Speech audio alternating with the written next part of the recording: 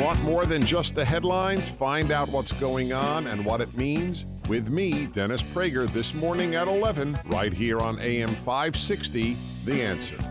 Dan and Amy, so some optimism and an even hand from Larry Kudlow, President Trump's chief economic advisor, when he took to the podium to address the press yesterday, talking about President Trump's upcoming meeting with President Xi.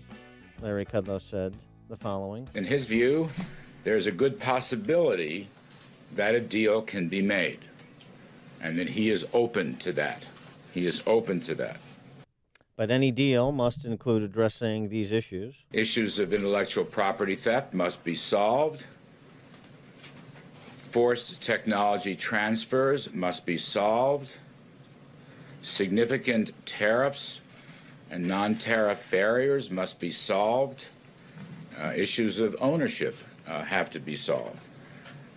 The President will probably reiterate his view. We want a world, ideally, of zero tariffs, zero non-tariff barriers, and zero subsidies. Well, that is a world that I want as well. I don't know that we're getting closer to that world.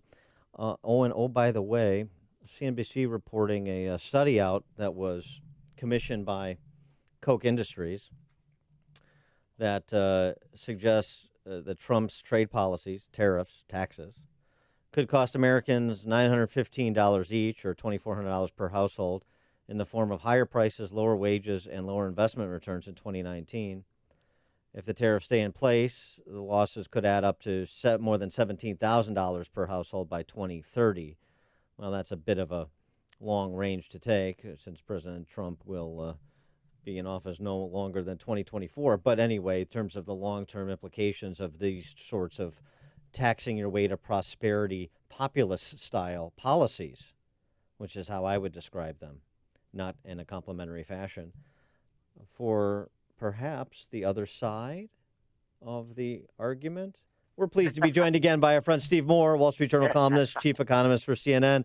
Steve, how are we doing on our journey to a zero tariff, zero non-tariff barrier, zero subsidy world? Well, hi, guys. Look, I find myself somewhere in between where you are, Dan, and where Donald Trump is. I mean, certainly I agree that, tariff is a tax. There's no question about that, and it does cost consumers. So when you go to Walmart and buy things, if we're putting tariffs on Chinese goods, you're going to have to pay a little bit more for the toothpaste and the toys and the textiles and the clothing you might buy. So that's absolutely true. But I also agree with Donald Trump that when it comes to China, we can't live with the status quo any longer, that this is an abusive relationship. And for those who have been in abusive relationships, they know that China is all take and no give. And they have, Larry Kudlow is exactly right that they are stealing our intellectual property, which is theft. That's not free trade. That's theft. They're just stealing our copyrights and our computer software and our drugs and our vaccines, and they're not paying us for it, and that's a big problem. And so, I am somewhat hopeful that if Donald Trump can get a win, and by the way, I don't think they're going to get a resolution in Argentina. I think China is not ready to make the kind of deal that needs to be made. But look, I applaud Trump for getting very, very tough with China. Now, that said, I do think that the steel and the steel and aluminum tariffs have been really dim-witted, and they're actually hurting the economy and hurting jobs more than they're helping. So I'm not a sycophant for Trump, but some things he does I think are wise, and other things I think he does on trade are very poorly conceived. But look, we got to win with China. We can't keep allowing them to be so abusive to us.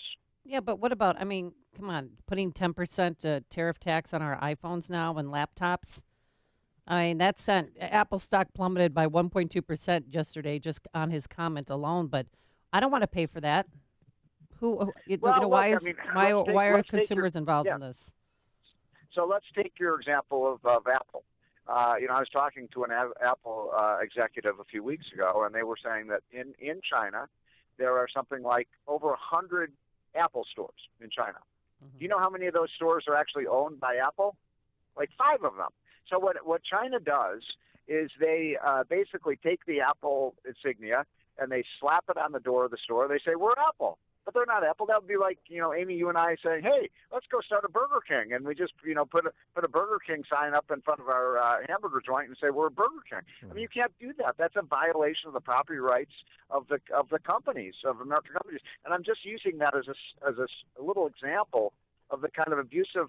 Look, China's no longer, a teenage economy. It is now a superpower. They are rivaling the United States for superpower status. Now they're not there yet, but they want to be, and we have to stop treating them like they're an infant and start treating them like an adult economy. And if they're going to be, they got to put their big boy pants on. They got to start following the rules, and they can't. Look, I talk to businessmen and women all the time. They say it's almost impossible to do business in China today. You can't sell stuff over there because of their trade practices. So that is not free trade. And Amy, it ain't free trade. And the way that we're going to get them to hew the line is by punishing American consumers. That makes sense.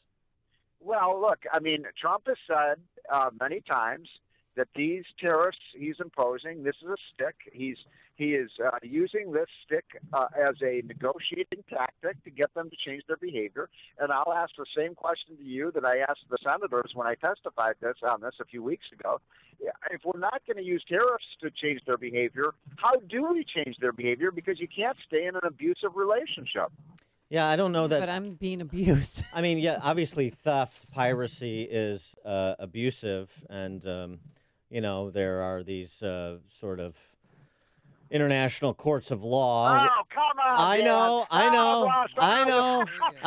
We're going to go to the WTO and we're going to have a grievance against that. And what is the I know. Next thing you know, you're going to say we go to the United Nations. I know, but so there's that. So that's fine. Then let's show the folly of these international organizations. Then number one, number two. That's true. The way to deal with China is to be unilaterally free trade, is to lower the cost for our consumers while the China punishes theirs. That's the way. Well, I think there's something to be said for that. Look, you can point to countries like Hong Kong that have no tariffs, and they're just unilateral free trade. And, anybody wants to bring anything into Hong Kong, they can do it, and that's good for their consumers. But I just think we're in a rivalry that is not just about economics. It's also about our national security. China is becoming extremely dangerous in terms of their military actions and their actions in terms of spending more and more money on their military and engaging in very aggressive behavior in the Asian peninsula there. So, look, I think we need to acknowledge. And I guess you guys aren't there yet. We need to acknowledge we're in a Cold War with China right now. They're not a friend. They're not an ally. They are an enemy. They are an adversary now, and they act that way. And Trump's right. They laugh behind our back that we just take this. It's like we have a kick me sign on, and I'm saying let's take the kick me sign off. And you guys are saying, no, keep kicking us. Speaking of getting kicked, what do you think about here we go. What do you think about Trump's saber rattling in the direction of GM after the layoffs and the plant closures were announced? Well, first of all, I think the media sensation about this has been way overblown. I mean, oh, my God, we're losing factory jobs. The manufacturing is disappearing. That's the most nonsensical thing I've ever heard. Since Donald Trump was elected, we have created 1 million, just shy of 1 million new manufacturing and construction jobs. We have more blue-collar jobs in this country today than we can possibly fill. So, a couple plants are closing down, and I'm not making light of this for the families that are affected. That's a very negative thing for their personal lives. But, for every factory that's closing down in America today, we're building 10 new ones. I mean, we don't have a shortage of blue-collar jobs today. We've got a surplus of them. So but I don't like Trump calling. No, Trump is right, by the way. Sorry, let me just say one thing. I mean, I think Trump is wrong when he says, well, this is because of the what was he saying the other day? Well, he threatened to pull government subsidies for General Motors in response to their layoffs. Well, we shouldn't give subsidies, right? Why does General Motors get, or Chrysler, or Ford get any subsidies? I'm against all corporate welfare. The federal government does not have the authority to give money to companies. Well, I understand that, Steve, but he's not making a policy pronouncement across the board. He's specifically targeting GM, I know. That's the problem. Yeah, no, look, I mean, the last thing we want is Washington telling American companies where to build factories and where to close them down. I mean, that's absurd. I'm totally with you on that. And that's just Trump being Trump. You know, look, sometimes he acts like he's the oracle from on high who knows where, factories should be built and where they should be shut down. Of course not. And I hate that when he personalizes politics in that way. I think it's an abuse of power, frankly. Do you think Trump is serious about trying to get to forget zeros, getting to a lower tax, lower trade barrier, no subsidy or lower subsidy environment? Or is this really just about sort of beating China in sort of a silly binary way? Well, first of all, I think it's a very smart negotiating tactic. I mean, look, I can't get into his head and tell you what he really, believes. Because, frankly, he's got an angel and Larry Kudlow on one shoulder, and he's got a devil, and I'm not going to name who that is, on the other, whispering. So, some days he says he is for zero tariffs, sometimes he says he isn't.